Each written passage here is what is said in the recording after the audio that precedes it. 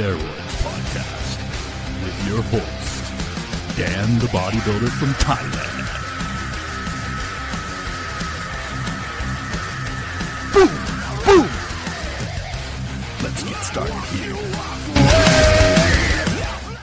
The Steroids Podcast is brought to you by Ultimate Guide to Roids, 109-page ebook by Dan the Bodybuilder from Thailand.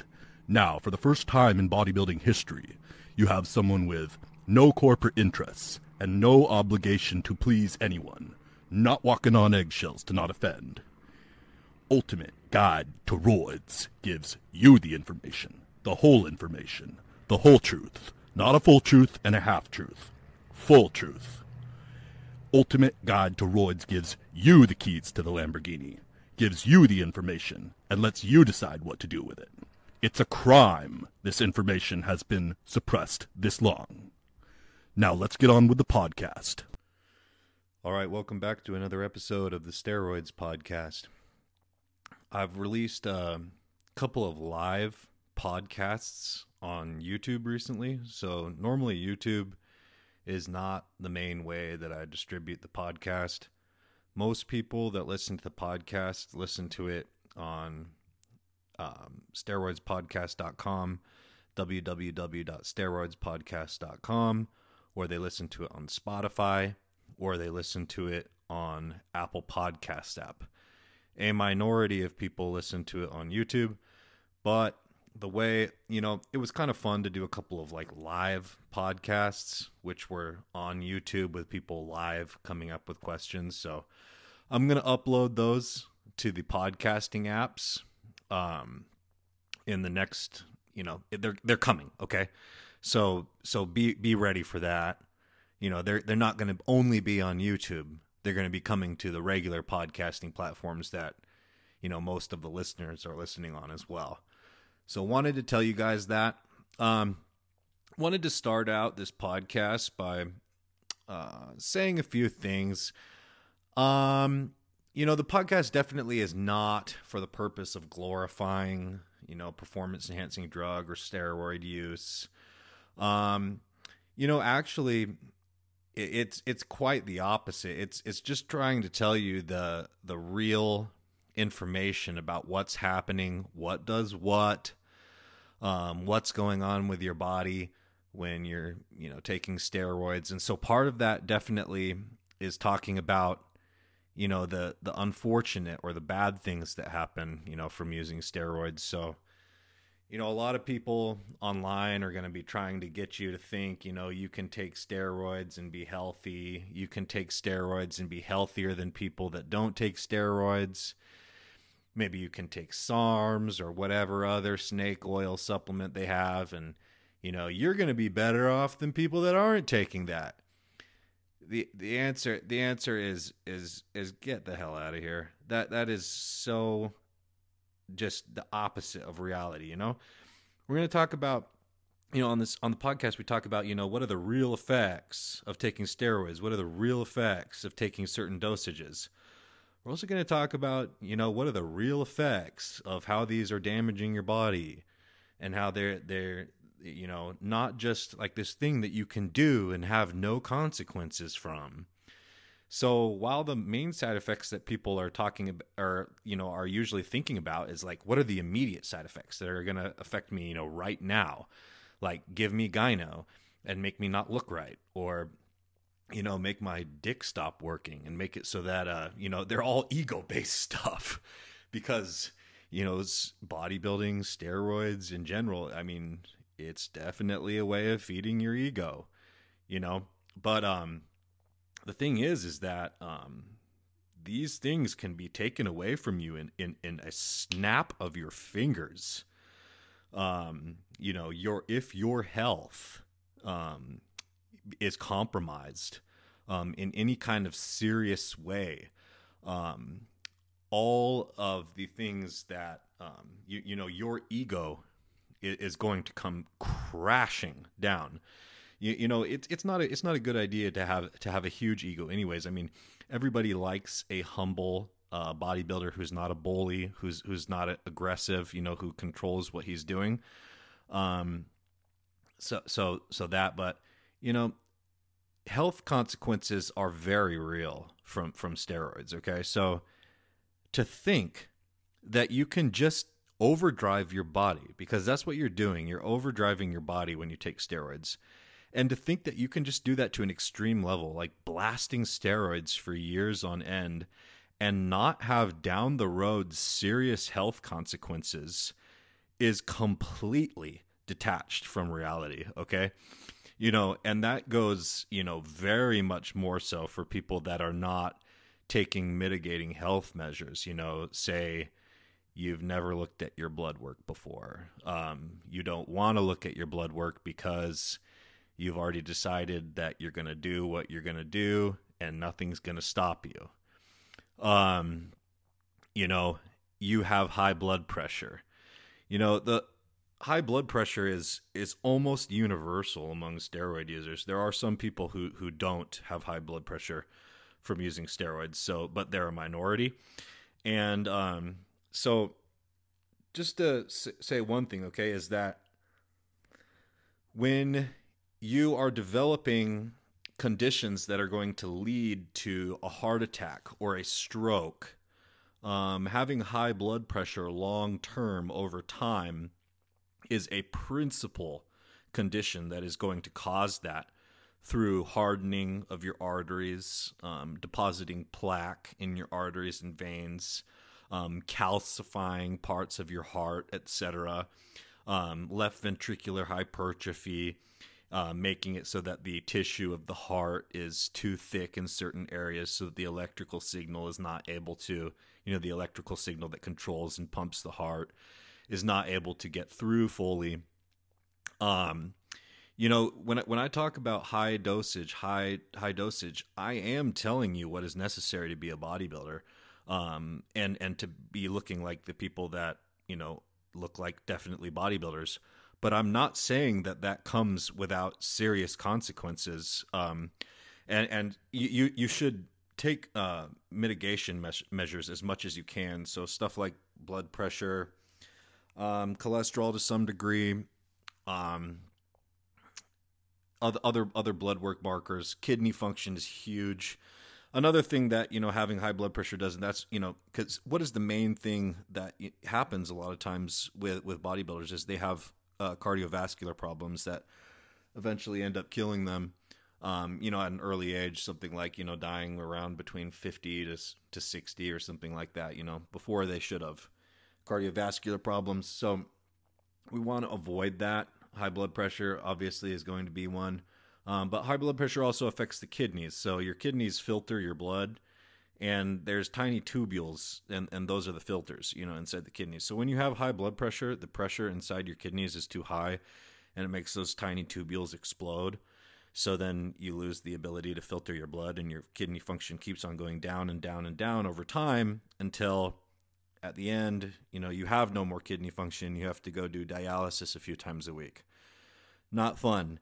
So on a blood test, there are markers of kidney stress, like creatinine, for example, but there's also a marker for kidney function, and you can see exactly how well your kidneys are able to filter your blood. That's called the eGFR score on the blood test. So,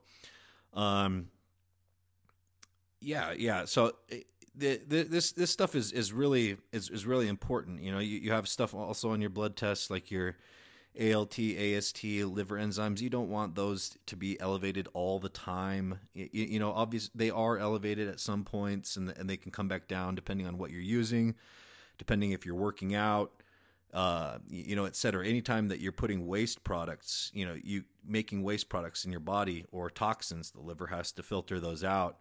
There are things, so you want to be able to know your measures, your levels. This is why it's important to look at your blood work.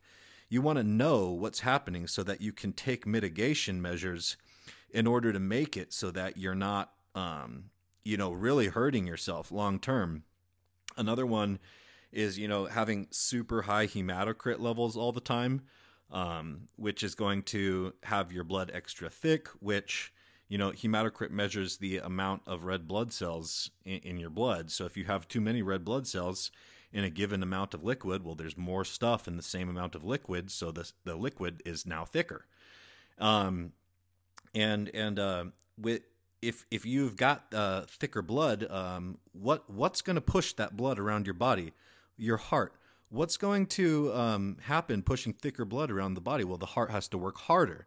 And then it's like, oh, well, you're already this big person who is bigger than they were supposed to be. Your body is bigger than that heart was, created in order to pump blood around. And then on top of that, the stuff that is being pumped is extra thick because of what you're doing, making it work even harder.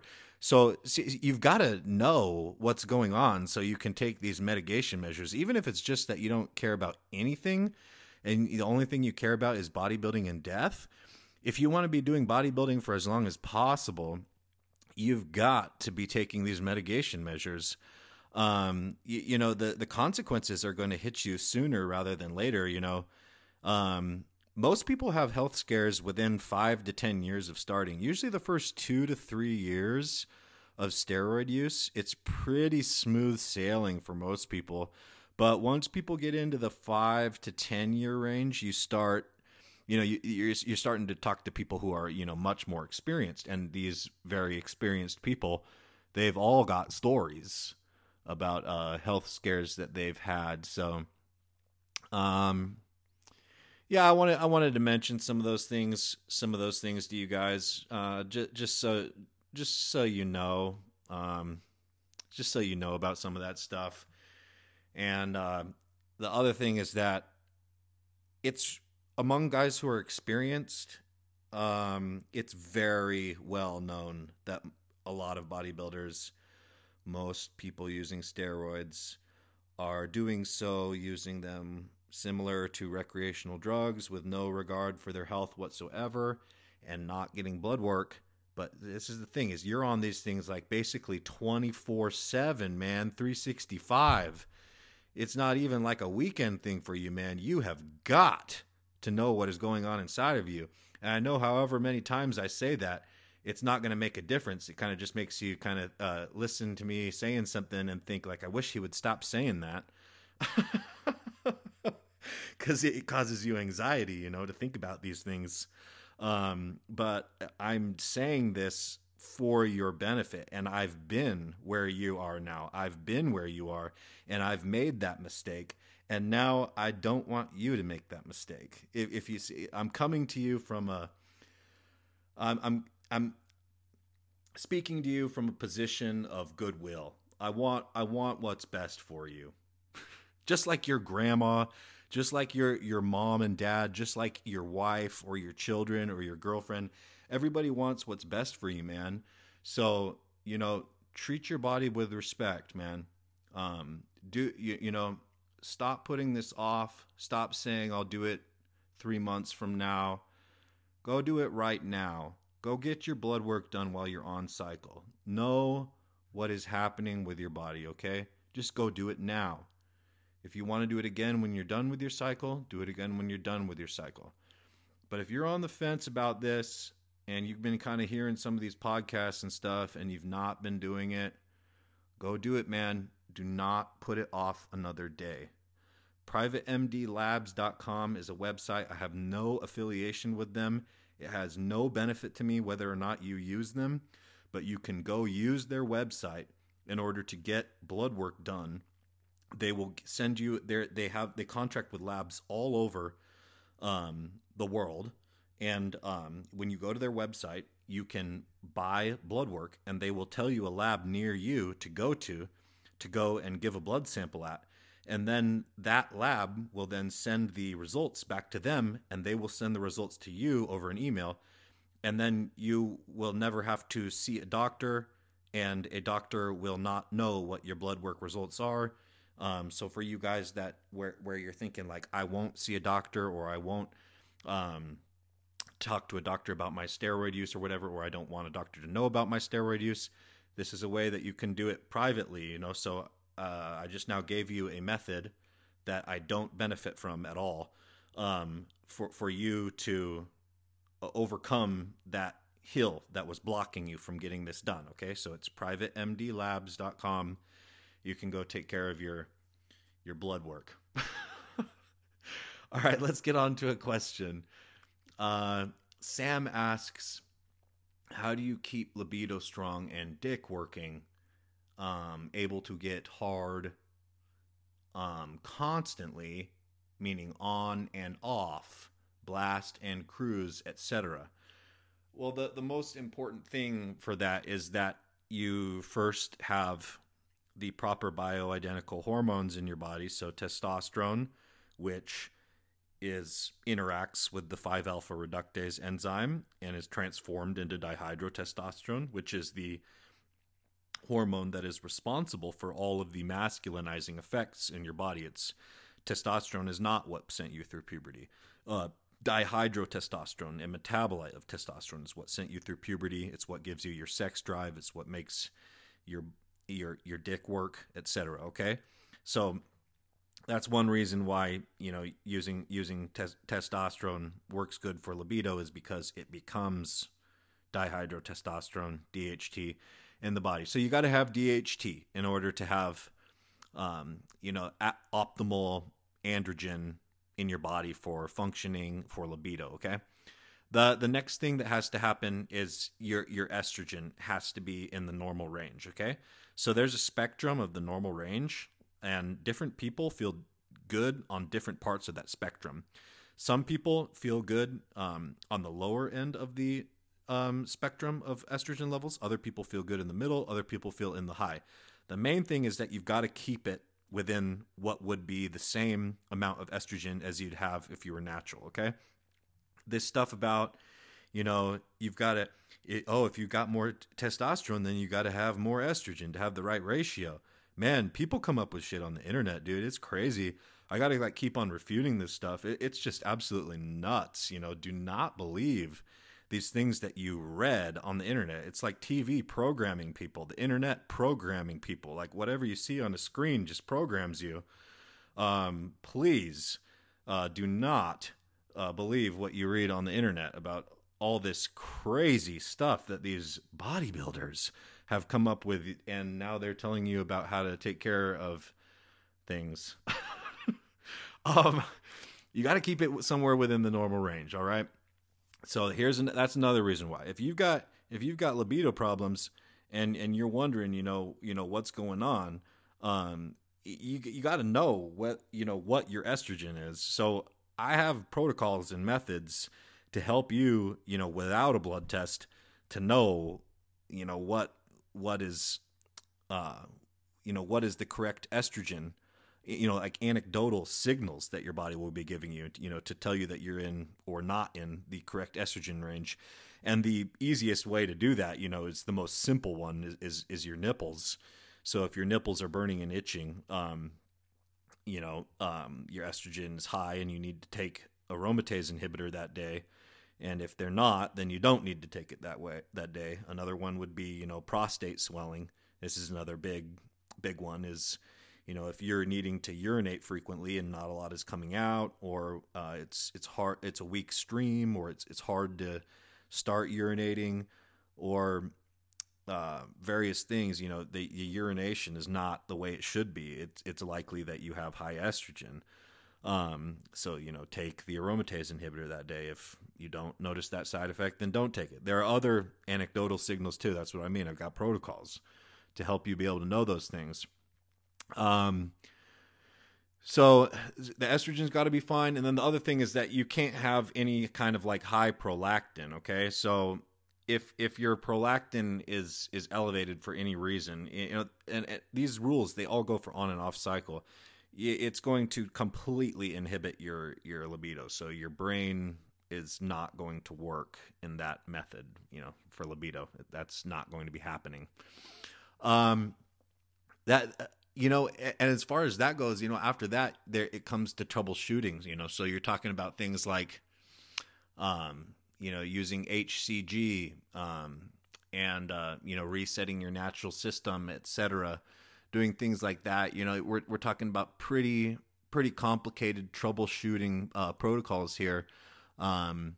If you are, if you're still having problems, when you've got your basic hormones set. But it really isn't that uncommon, especially for guys who have been on gear for years and years and years. It's common to need an HCG reset from time to time. People talk about dehydroepiandrosterone, DHEA, supplementing with that, for improved mood and stuff like that, because that's, one of the prohormones, that you don't get anymore. That's not being manufactured anymore when you start taking testosterone.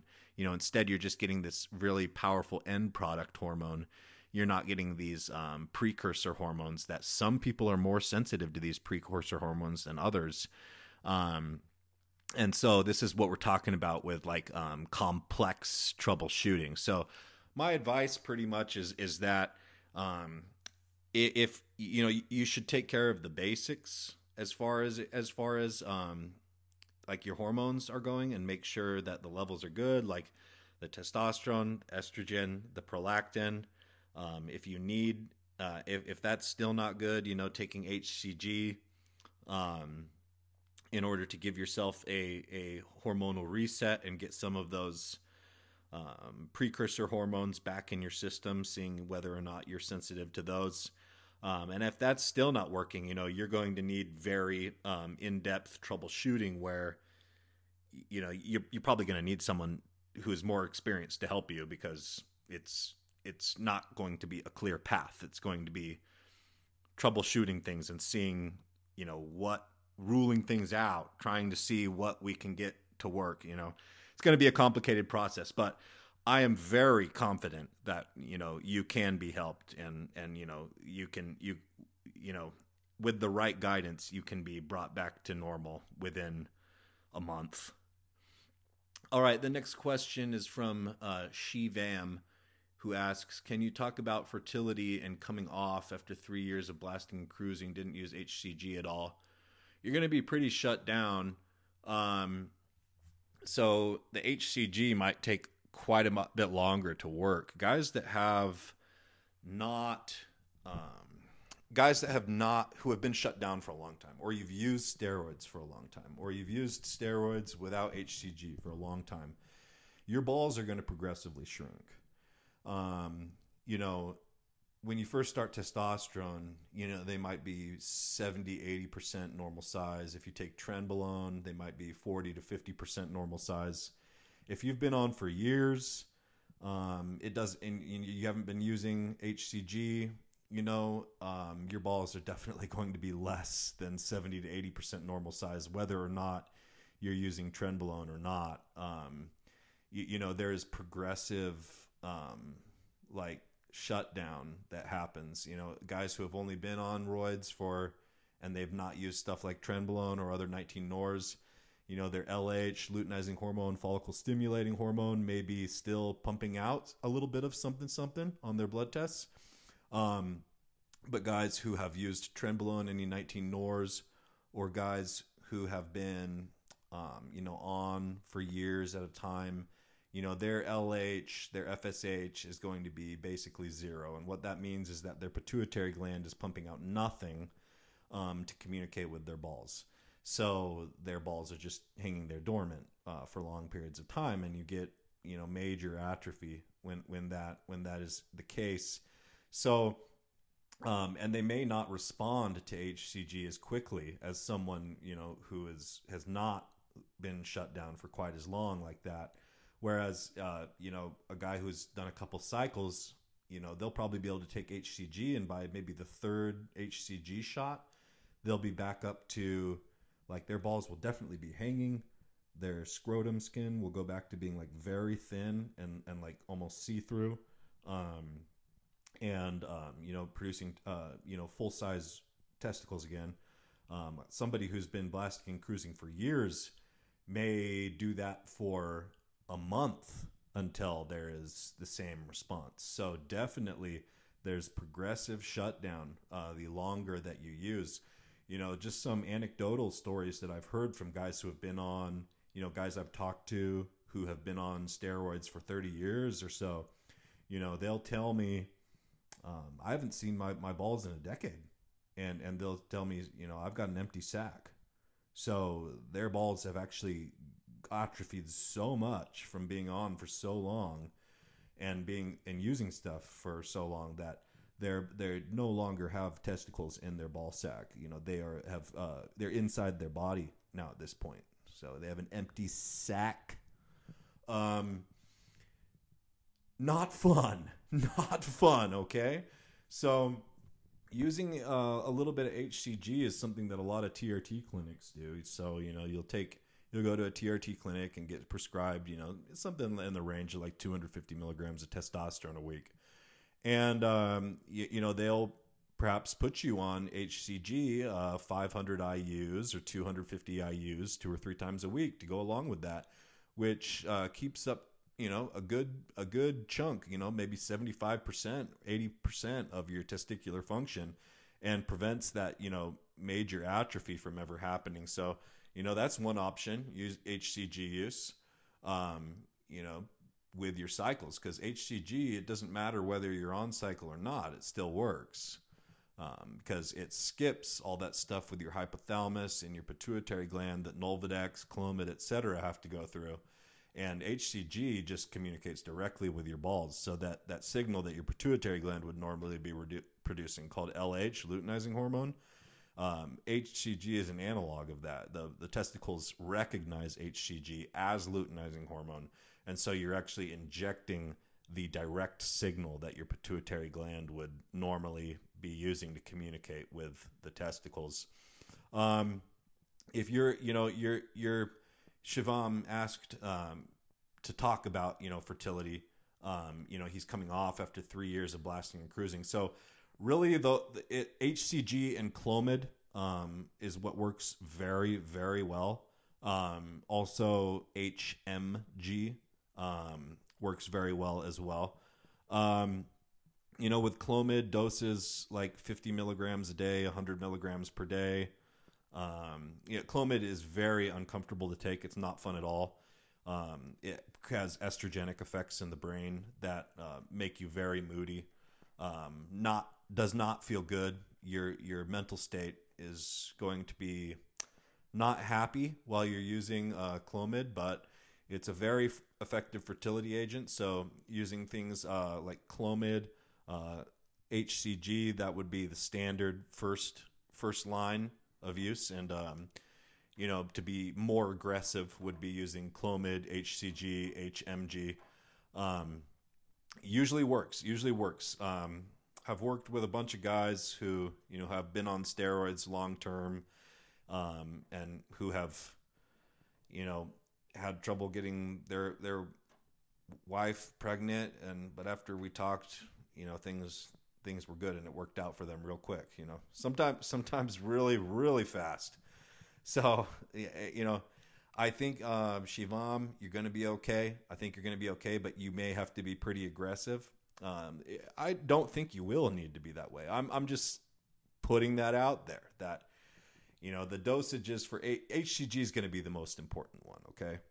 And HCG going, when you're talking about fertility, it's really going to benefit you to not be on steroids anymore. Okay. Because, while HCG does work while you're on steroids, it works a lot better if you're not on steroids. So you're going to be looking at dosages more like 500 IUs every other day, or 500 IUs every day. The frequency matters more than the total dosage per week with HCG. The frequency is majorly more important than how many IUs are you taking per week. Okay. So, that's what if you're really serious about, getting someone pregnant, you should go off of steroids totally. If that's an impossibility for you, right now in your life, you should go down to TRT, and I mean true TRT. So 250 milligrams, not more. Okay.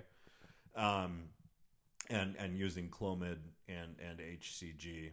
Okay, as the first line of defense, and if that's not working, add in human menopausal gonadotropin HMG, which isn't follicle stimulating hormone, FSH analog. It's mostly, follicle stimulating hormone. That's for women's ovaries and periods and everything, why it exists, but it does work for men's fertility to some degree as well. But it's not as powerful as HCG, so human chorionic gonadotropin, which is the analog for LH, luteinizing hormone, which is the one that is more important for fertility in men. All right, let's get on to the next question. XX asks, my question for the podcast: your personal experience with peptides and which peptides are best for injury recovery. Okay, the best peptide for injury recovery is human growth hormone, okay? So another name for human growth hormone is somatropin, okay? Sometimes it's called somatotropin too, okay? But somatropin would be, a lot of people will see somatropin on a box of growth hormone because people are so confused about, what is pharmaceutical grade and what's not. So pharmaceutical grade means medicine that a doctor in a hospital would give you, okay? It's stuff that, this goes for steroids, and this also goes for, peptides like growth hormone, etc. When we talk about pharmaceutical grade, we're not talking about, like, does it say pharma on the label, or do they have a code or a sticker that you can validate on a website? People think that. People think that that means pharma grade. So that does not mean pharma grade. Many UGLs do that. So what means pharma grade is if a doctor tried to access medication to give you, this would be in the arsenal of what would come from legit government inspected pharmaceutical companies, okay? And this medication that you could receive in a hospital, you're just using it for performance enhancing reasons, okay? But it's the same quality or the same brands that doctors in a hospital would be giving you. That's what pharmaceutical grade means. So to clear up confusion on, what is pharmaceutical grade, what is not. Anything that is not that is not pharmaceutical grade. It's underground lab. So all these brands, that say, blah, blah, blah pharma, whatever word pharma, that doesn't mean it's pharmaceutical grade. That's marketing. They're putting that on their labels for marketing because they want you to think oh, pharma, it's the same as saying labs. It's just, saying blah, blah, blah labs, whatever name labs, whatever name pharma. It's all the same thing. It's interchangeable. It's all marketing. Okay. That doesn't mean pharmaceutical grade at all. Yeah. So, my experience with, these other kind of peptides like growth hormone releasing peptides, for example, not good. A lot of side effects and very slim to no results. MK677 is probably the best growth hormone releasing peptide, but it's dog shit. Okay, this stuff sucks, man. It gives you no gains. It makes you so hungry, and it covers your entire body in water. Like it's so, like when you hear some of these like scammers on YouTube or whatever saying like, oh yeah, I stopped using injectable growth hormone because this stuff doubles my growth hormone on a blood test. While it may double your growth hormone on a blood test, something like MK677, that does not mean that it's giving you the gains of injectable growth hormone, okay? So we can just say right now, these people that, are claiming that they're lying to you, okay, for one thing. And then, the people who are having the best results in bodybuilding and stuff too, they're not using that stuff, okay? They're using injectable growth hormone. Like cutting corners, a lot of you guys want to be like looking like professionals or looking like people who are doing things very professionally or making like a big income or something like that with their PED use, their steroid use. So I can tell you guys right now that those people are not using underground stuff, like especially when it comes to like growth hormone and everything like that. They are not using that. So if you want to be like them, you need to use what they use. I've said this before for like musicians in here. Like, if you want to sound like a certain band or a certain guitar player, you need to know what equipment he uses. What guitar does he use? What kind of pickups is he using? What amplifier does he use? Okay, and you need that, in order to sound like him. You can't just say like, oh, well, I'm going to get the Kmart version and I'm just going to reinvent the wheel and sound like him. Like, good luck, bro. Good luck. It's not going to work. So when you're trying to cut corners by doing things like saving money, doing things like saying like, I won't take pharmaceutical growth hormone because it's too expensive, so I'll take generic growth hormone. That's not going to get you where you want to go. If you want to look like the pros, you have to do things the way that the pros do it. This is such a hard rule, that and what you said about like what peptides are best for injury recovery, growth hormone. Okay, when pro athletes are making these miraculous recoveries from injuries where the doctor he has no idea, he made the doctor go from an atheist to believing in God because the athlete recovered from his surgery in such a time. They come up with these just absurd stories. Okay, they weren't using experimental peptides like these like BPC, TB, CJC, whatever these things are. That's not what they were using. They were using the stuff that works, and we know it works, not experimental peptides. Okay, they were using pharmaceutical grade human growth hormone. And me, I've used pharmaceutical grade growth hormone to recover from surgeries, and it works. Okay, it works. It's crazy. It's just like they said. You think growth hormone might work good for bodybuilding. Okay, well, wait till you use it for like recovering from like serious injuries. Okay, it's on another world at that. Okay, it works okay for bodybuilding, growth hormone, but it works serious for doing things like recovering from broken bones, surgeries, etc., like that. Okay, yeah, that's really what growth hormone is for, because growth hormone even works for those things without taking steroids, whereas for performance enhancement, growth hormone does not work. For building muscle without using steroids concurrently at the same time.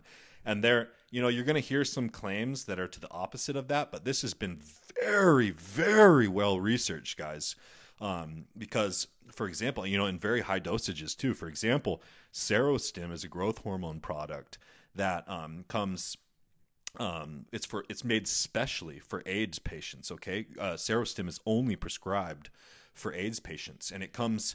The box is a 7 vial box, and each vial is 18 IUs of growth hormone, and they're supposed to use the 18 IU vial once per day. Every day they're supposed to take that. Okay, so very high growth hormone dosages have been used, as standalone therapy, and documented. What are the results? What are the results on the fat mass? What are the results on the muscle mass? And if you don't, you can look at these studies yourself. So if you're confused about that, if you've heard anecdotal evidence, if you've heard certain things or whatever, you should go look at those studies so that you can know for yourself what these high dosages of pharmaceutical grade growth hormone do for people when they're not used with anabolic simultaneously. And the answer is that they don't actually build muscle. They do cause intramuscular water storage and fuel storage while you're using it. But when it's gone, that also is gone, when you remove the growth hormone. So it didn't actually build muscle that stayed there with them. The one thing that, growth hormone definitely seriously increases nitrogen retention, though. Okay, so as far as preventing muscle loss, absolutely. Using growth hormone without steroids absolutely does prevent muscle loss. So a person that went off of steroids could use growth hormone in order to prevent, muscle breakdown during that time. So that, yeah, let's get on to the next question. Hans asks, "Hey Dan, love the show. Quick question. I've been blasting and cruising testosterone enanthate for several months now. Blast 1cc, 300 milligrams a week. Cruise half cc, 150 milligrams a week. I don't stack it with anything because I'm just going for optimal health. Just to feel good in general. I've been on a cruise dose for 2 months now, and 2 weeks ago I had an anxiety attack. I can't seem to get out of my own funk. My question is, can Test E actually exacerbate anxiety? Could my test estrogen be too low or imbalanced? How do I remedy this?" Well, you said that you've been on, you've been blasting and cruising Test E for several months. You were on the lower dose, 150 milligrams per week. And you had been on that for a long time before you experienced your anxiety attack. So I don't think it's related. That's my first thought here, is that it's not related. Also, 150 milligrams per week is going to have you very close, if not identical, to what somebody who's not using steroids is having as far as like the amount of testosterone in your bloodstream. So it really does not point in that direction because of multiple factors in the message that you wrote, that the testosterone was the cause. But yeah, steroids can definitely cause anxiety. But we're kind of talking about higher dosages or different types of steroids, because they increase resting adrenaline for one thing. So resting adrenaline definitely increases like resting anxiety. When you feel adrenaline, it's the same thing as when you drink coffee. I mean, you get adrenaline and you feel kind of anxious. Coffee drinking can definitely make a person feel kind of anxious. It can also be calming. I got to say all these things. I can't just say, because you've got all these internet warriors out here who will come at me. If I, so I always got to present both sides of the argument or whatever. Because I definitely know, I've drank a nice cup of coffee and become a little bit more relaxed before, but you know what I mean. If you overdose on coffee or whatever, you have a strong cup of coffee or just you've drank one in the past, it can contribute to anxiety. Okay. And that's because it's increasing your adrenaline levels, and steroids can do the same thing.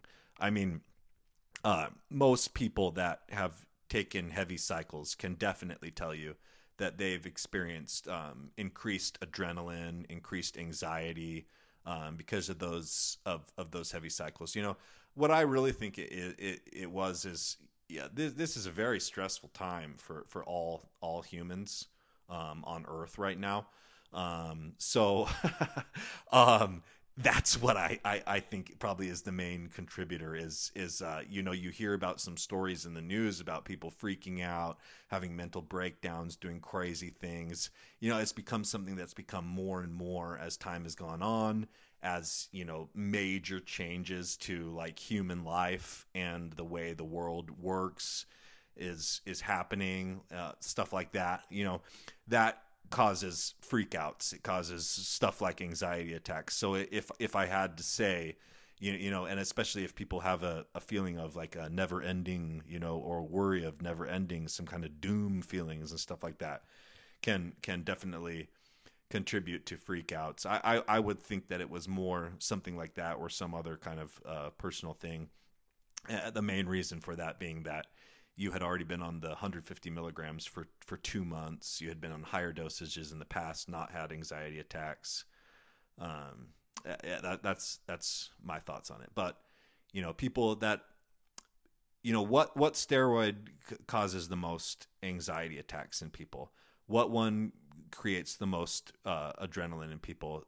Causes weird freak out behavior that can happen, road rage, people doing stuff that is, like propaganda basically for steroids. Which one fits propaganda? You already know what I'm going to say. You've got it in your head already. Trenbolone. All of the side effects of steroids that are like used as propaganda, or that, you see it as like, these are the bad side effects of steroids. You'll see things like personality changes or whatever, and saying this is what could happen to you if you take steroids. Trenbolone actually fits that really, really well. And guys who aren't experienced on Trenbolone, this is their first cycle or their second cycle on Trenbolone, etc. They're going to be not really aware of those yet. They're going to be so enthralled and so happy with the benefits, bodybuilding benefits of Trenbolone, that they really won't be able to even process, comprehend, or realize the other secondary side effects that are happening. They're just oblivious to it. But people that have been on Trenbolone for or experienced Trenbolone cycles for years, guys who are getting a little bit older, they realize it more. And that's another thing, is that guys who are under 25 years old have way more mental side effects from steroids than guys who are more older than 25 years old. Okay. And the guys who are under 25 years old, they recognize it less than guys who are over 25 years old. So just another thing too here is when you turn about 25, if you're younger than that right now, and you older guys already know this, when you turn about 25, the way that you think changes drastically, and you feel like for the rest of your life after you've turned 25 as a man, you feel like, man, I was so stupid and my brain just could not work before I was 25. I was so oblivious to so many things. Some kind of switch or something happens. I can't, don't quote me on this, but there's some research about the male brain not fully developing until on average the age 25. So it definitely is a real thing. You add steroids to a young man's brain, especially Trenbolone, and he just thinks this is me. And he's totally oblivious to the fact that, no, man, that is not you. That is the drugs you're taking. Yeah. All right. Next question. Alan asks, hey, Dan, been following you for a long time. Always keeping it real. I started cruising on 250 test around 4 weeks ago after being natural with low test levels for my age. 24 years old with 600 nanograms per deciliter natural test levels. I wouldn't call that low, man. I would call that normal. I definitely would not call that low. They were around 900 when you were 20, 21. Okay. Well, then for you, yeah, it's low for you. Because you lost 30% of your testosterone, it looks like, in 3 years. So I agree. For you, that's low. You said you started cruising 4 weeks ago. Okay. On 250 test. You've not gotten blood work yet, but will soon. Okay. I always had a high sex drive, even with my subpar test levels. Now I'm so horny, it's ruining my productivity, and it's just too much even for me to handle. I'm afraid it will get even worse when I up the test dose. What is the best solution for a more reasonable sex drive? Yeah, it's true. It's going to, if you're having those effects now, when it's going to up it. For some guys, 250 milligrams a test is going to be like their optimal sex drive. Contrary to popular belief, all going up in testosterone doesn't always equal, higher sex drive. It can actually kind of go down a little bit. It's a person to person thing, but other guys, it can just keep on going up. So it's one of those things where you have to experiment individually. It's absolutely person to person. It's not blanket statement possible. No blanket statement possible there. So what you can do to mitigate your sex drive a little bit is to, take a little bit of Deca.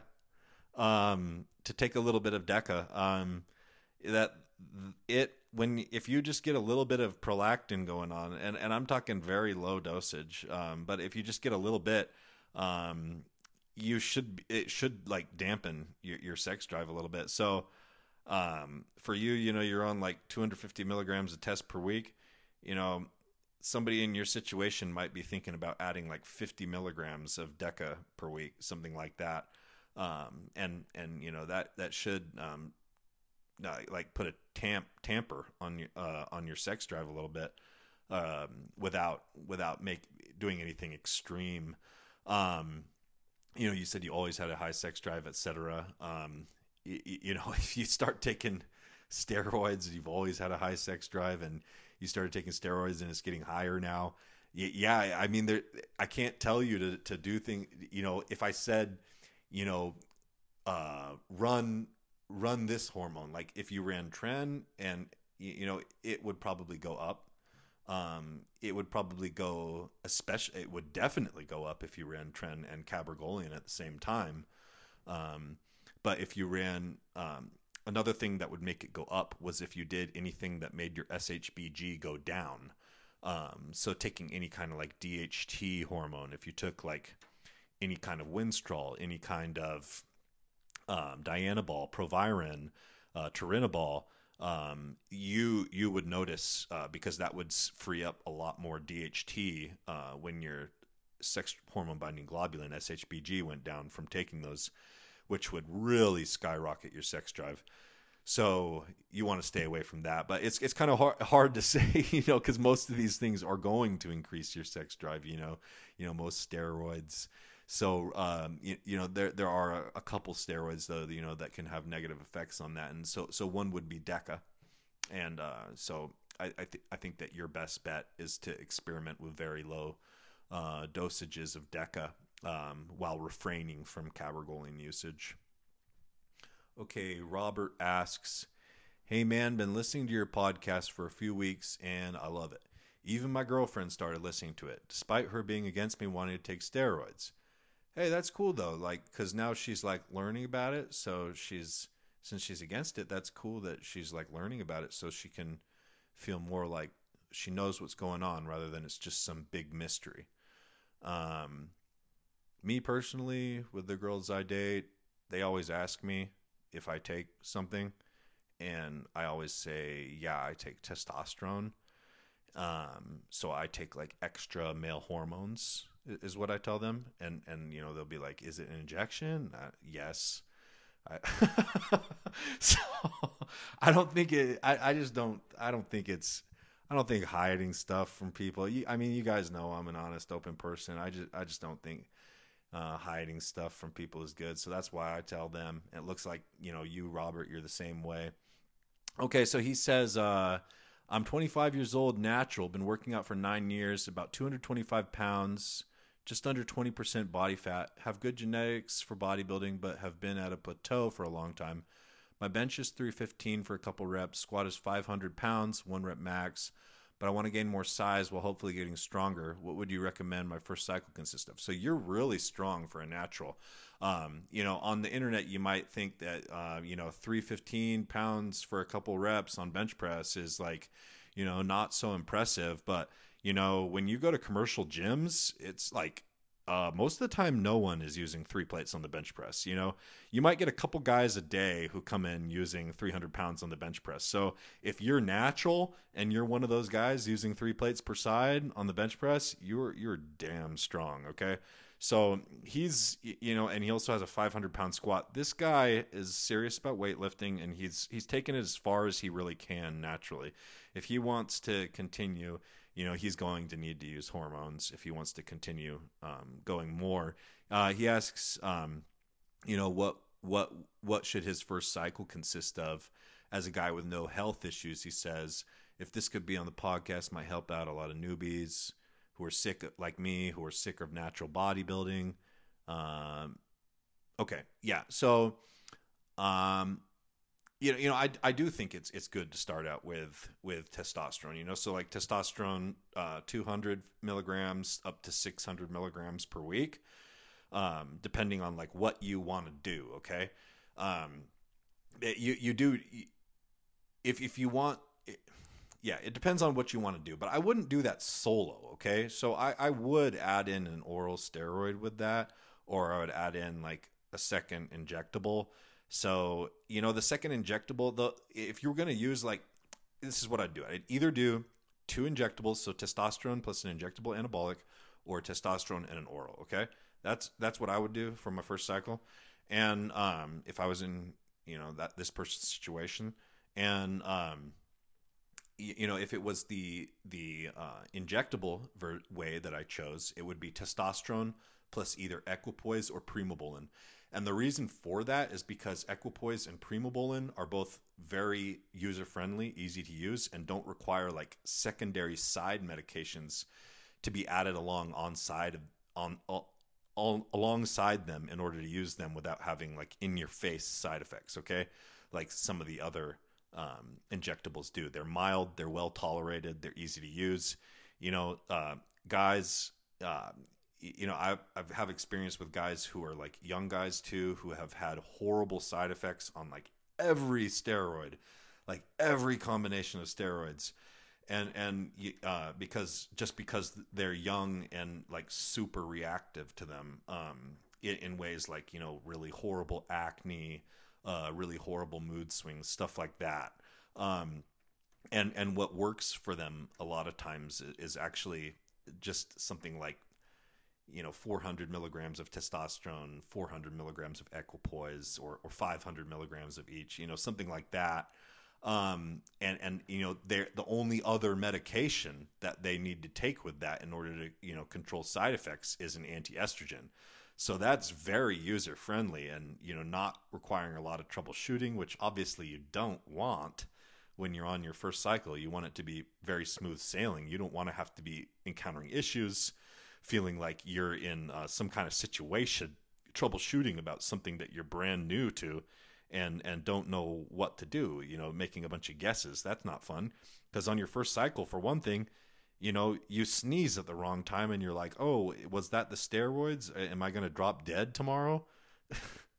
You think everything is the steroids. I remember that. I was there. I absolutely remember specific days of my first cycle, of my first steroid use. I have very crystal clear memory of them, so I can really relate to you guys, that are there now, because I was there too at one point.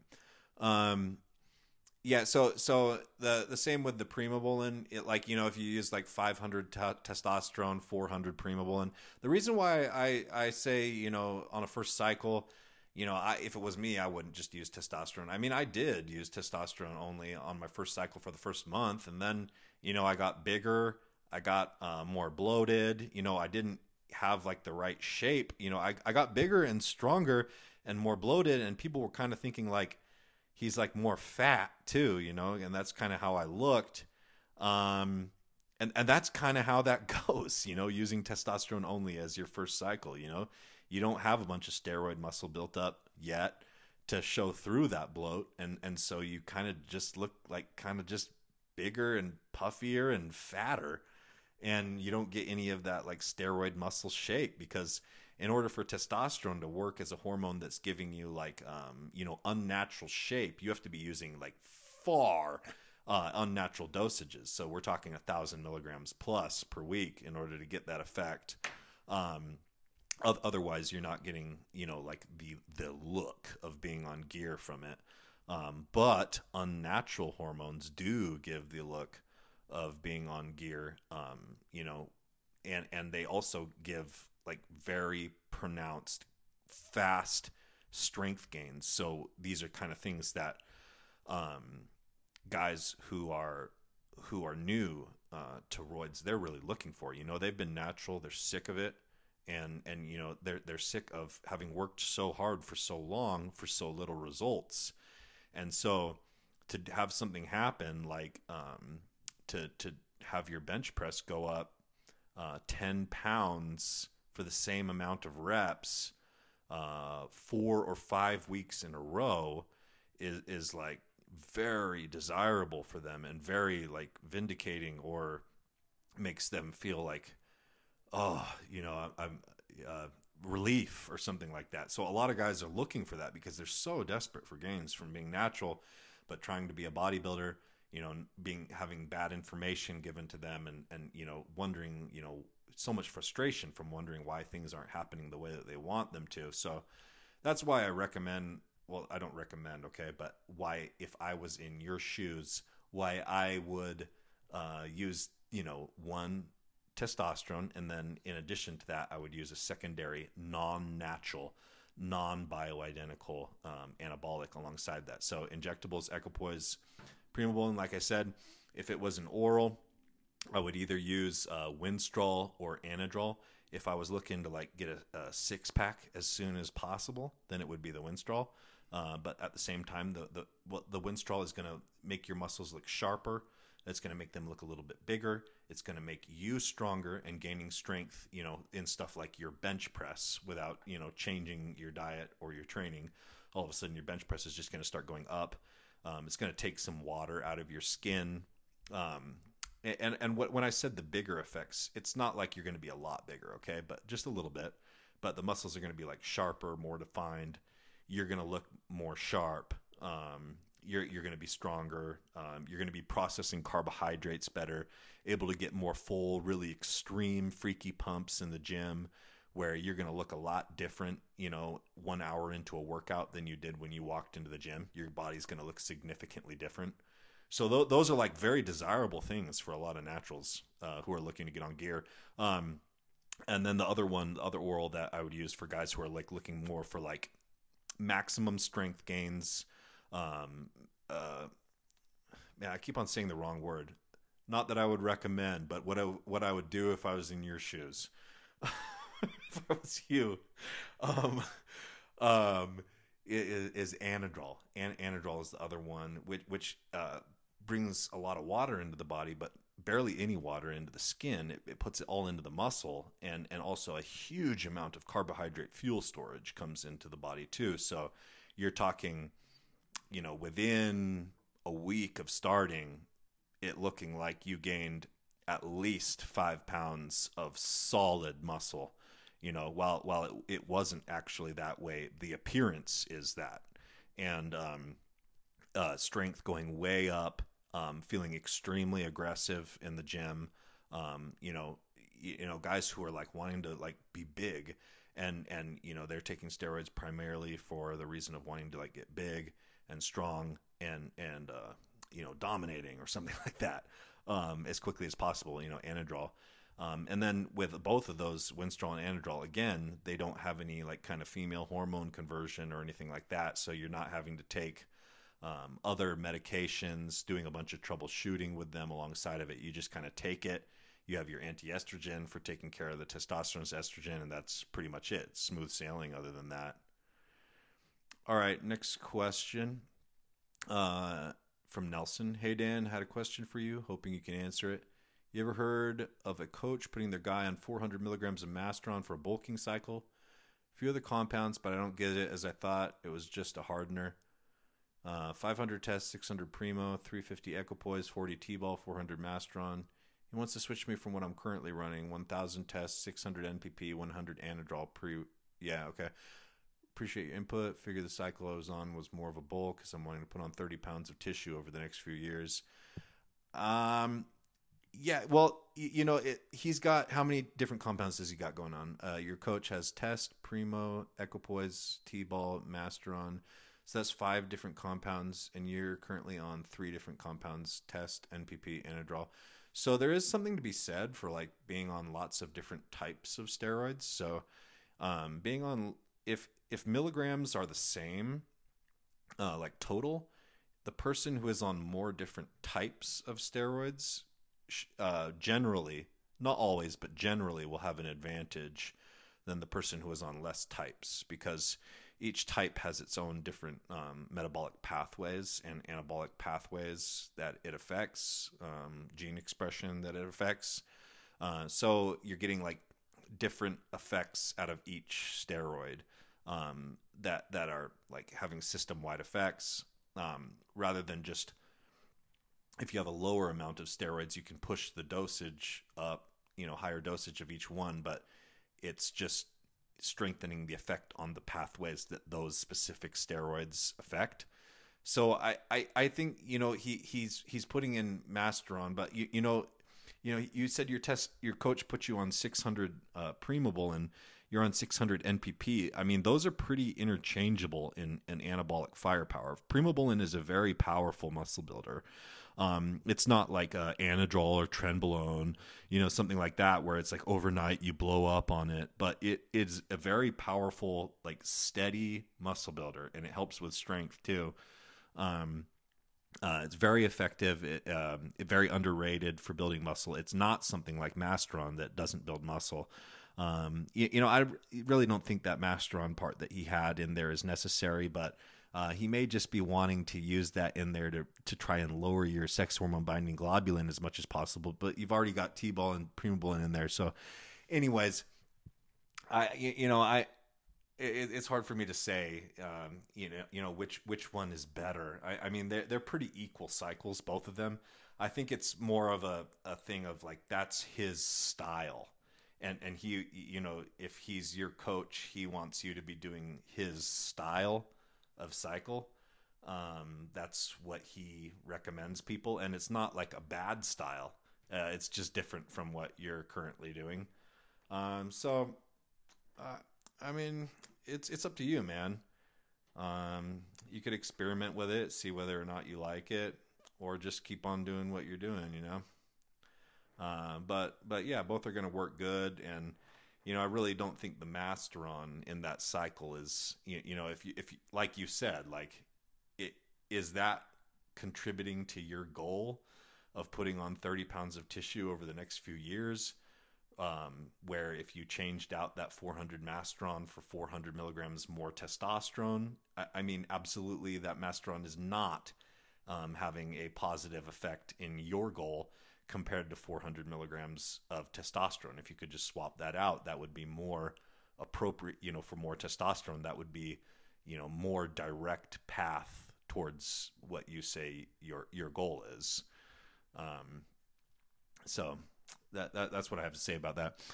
Junk Removal asks, hey man, had a question. Do you think staying on steroids long-term for the rest of your life is a sustainable lifestyle, or eventually it's just going to ruin your health and kill you much sooner? Bingo. I don't think that you can blast steroids for your whole life and just be healthy. I mean that is a complete and total pipe dream. Yeah, you can't just take stuff that is overdriving your body, and we talked about this at the beginning of the podcast, and think that you are not going to have consequences for that. You can't just do things that have effects on your body that are not. If you eat too much junk food every day, is that going to make you die sooner? Yeah. If you are a heavier body weight than you were supposed to be, when you were born for your optimal body weight, is that going to make you die sooner? Yeah. If you're taking recreational drugs on a regular basis, is that going to make you die sooner? Yes.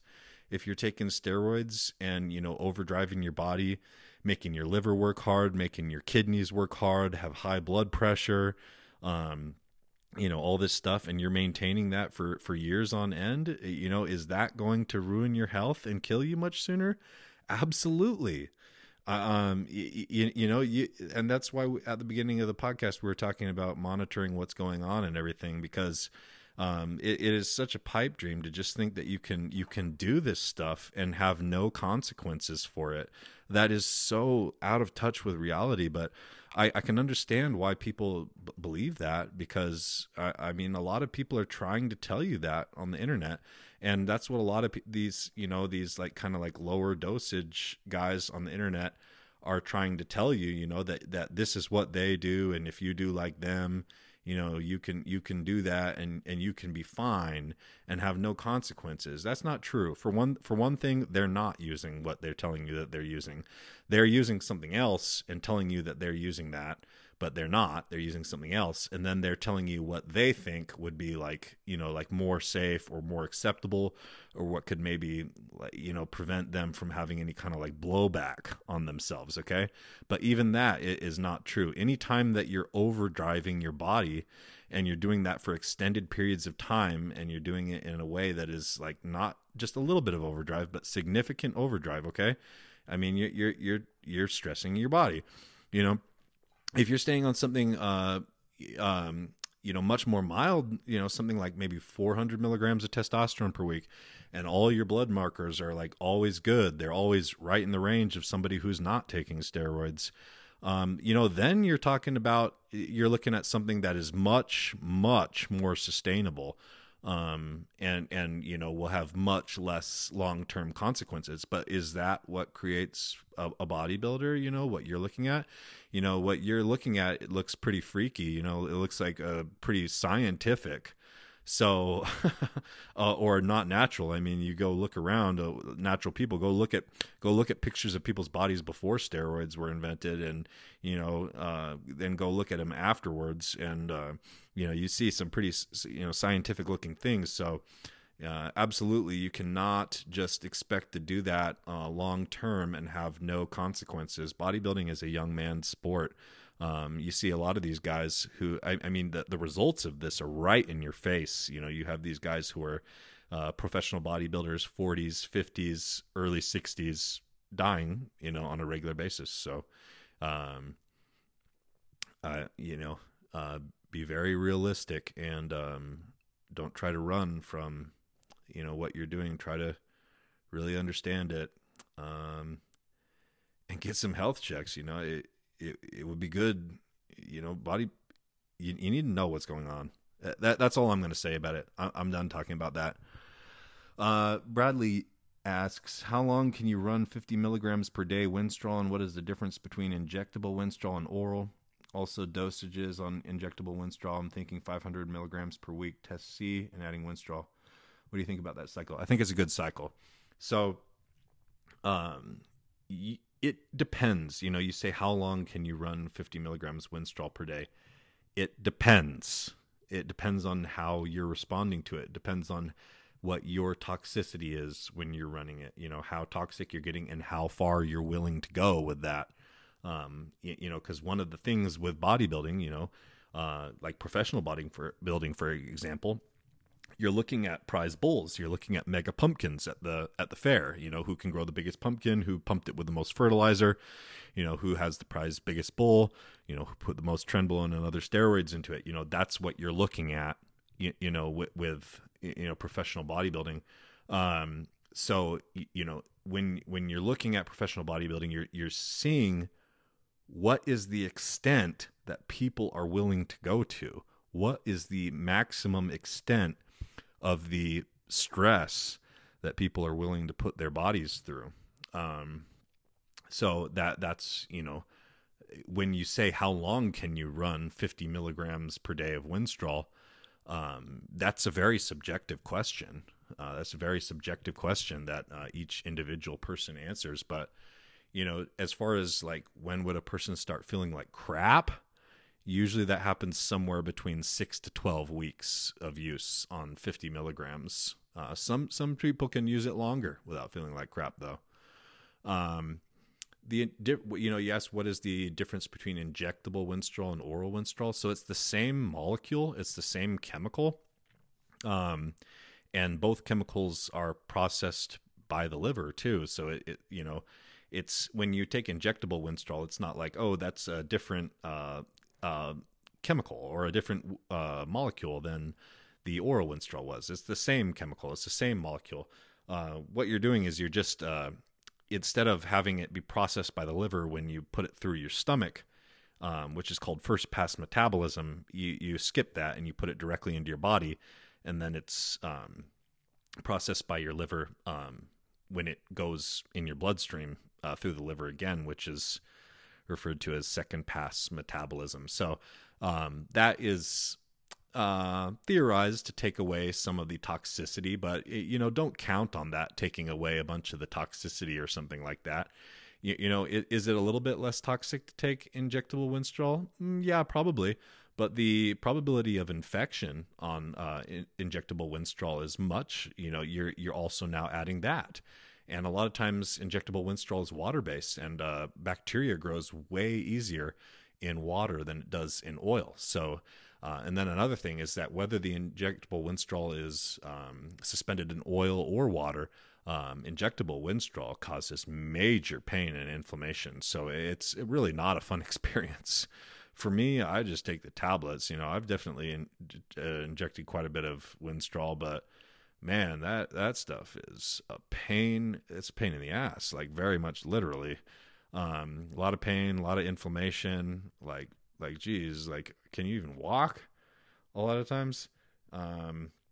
So for I don't use that stuff anymore. I don't use the injectable Winstrol anymore. That stuff is just way too much. Way too much. All right, last question of the day.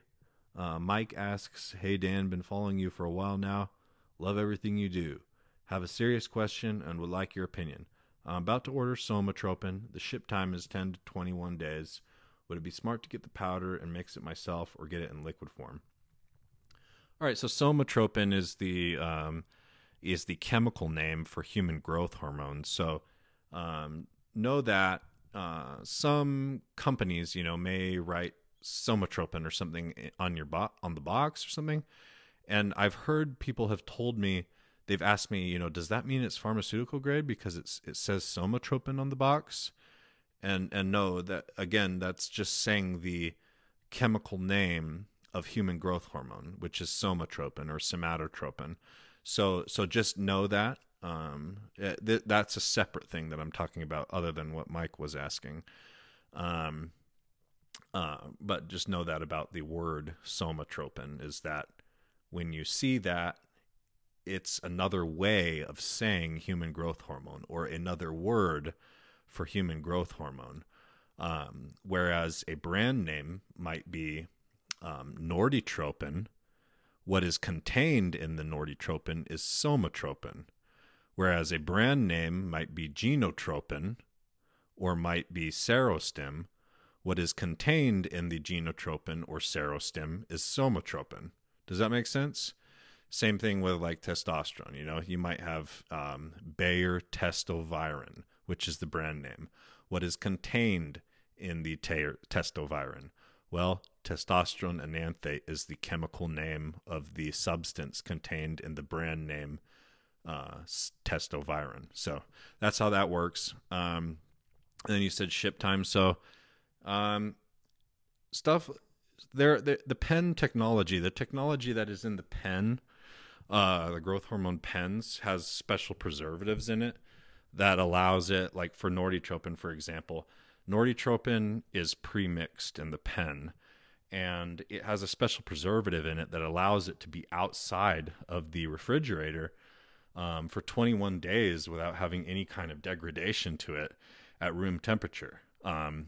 Whereas normally, if if you had a powder vial of human growth hormone and you mixed it with, like, let's say bacteriostatic water and then left it outside the fridge for 21 days, it would be totally bunk, totally destroyed by the time those 21 days were over. But the Norditropin has special technology in the pen that makes that not happen. Okay, preservative technology. And so, he's wondering, his question is basically like, during the transit time, would his growth hormone be destroyed, or would it be degraded? So because he's asking about like liquid versus powder. So it really depends on the brand. So another one would be Genotropin, for example. Genotropin actually comes in the pen. The pen has a separate compartment for the powder and a separate compartment for the water. So whenever you open a new Genotropin pen, you actually do a little process to the device that then mixes the powder and the water together. It combines the two compartments and mixes them together. So that's how that goes. And then with just the lyophilized powder, which is how like generic growth hormone comes, but also growth hormone like Serostim, for example, so some pharmaceutical grade, Ansimone or Russian boxed Genotropin also comes this way. As lyophilized powder, that is also able to stay good for about 3 weeks or so, 3 weeks to a month. Basically, when you're looking at like growth hormone that has not been used, it's not been put into its ready state, or it hasn't been opened and used for the first time yet. Generally, you have like 3 to 4 weeks where it could be at room temperature total, from the time that it leaves the manufacturer till the time that you get it in the refrigerator, and it never comes out again. And then you keep it at that. If you're able to have that happen, you'll end up keeping it at a full 100% potency.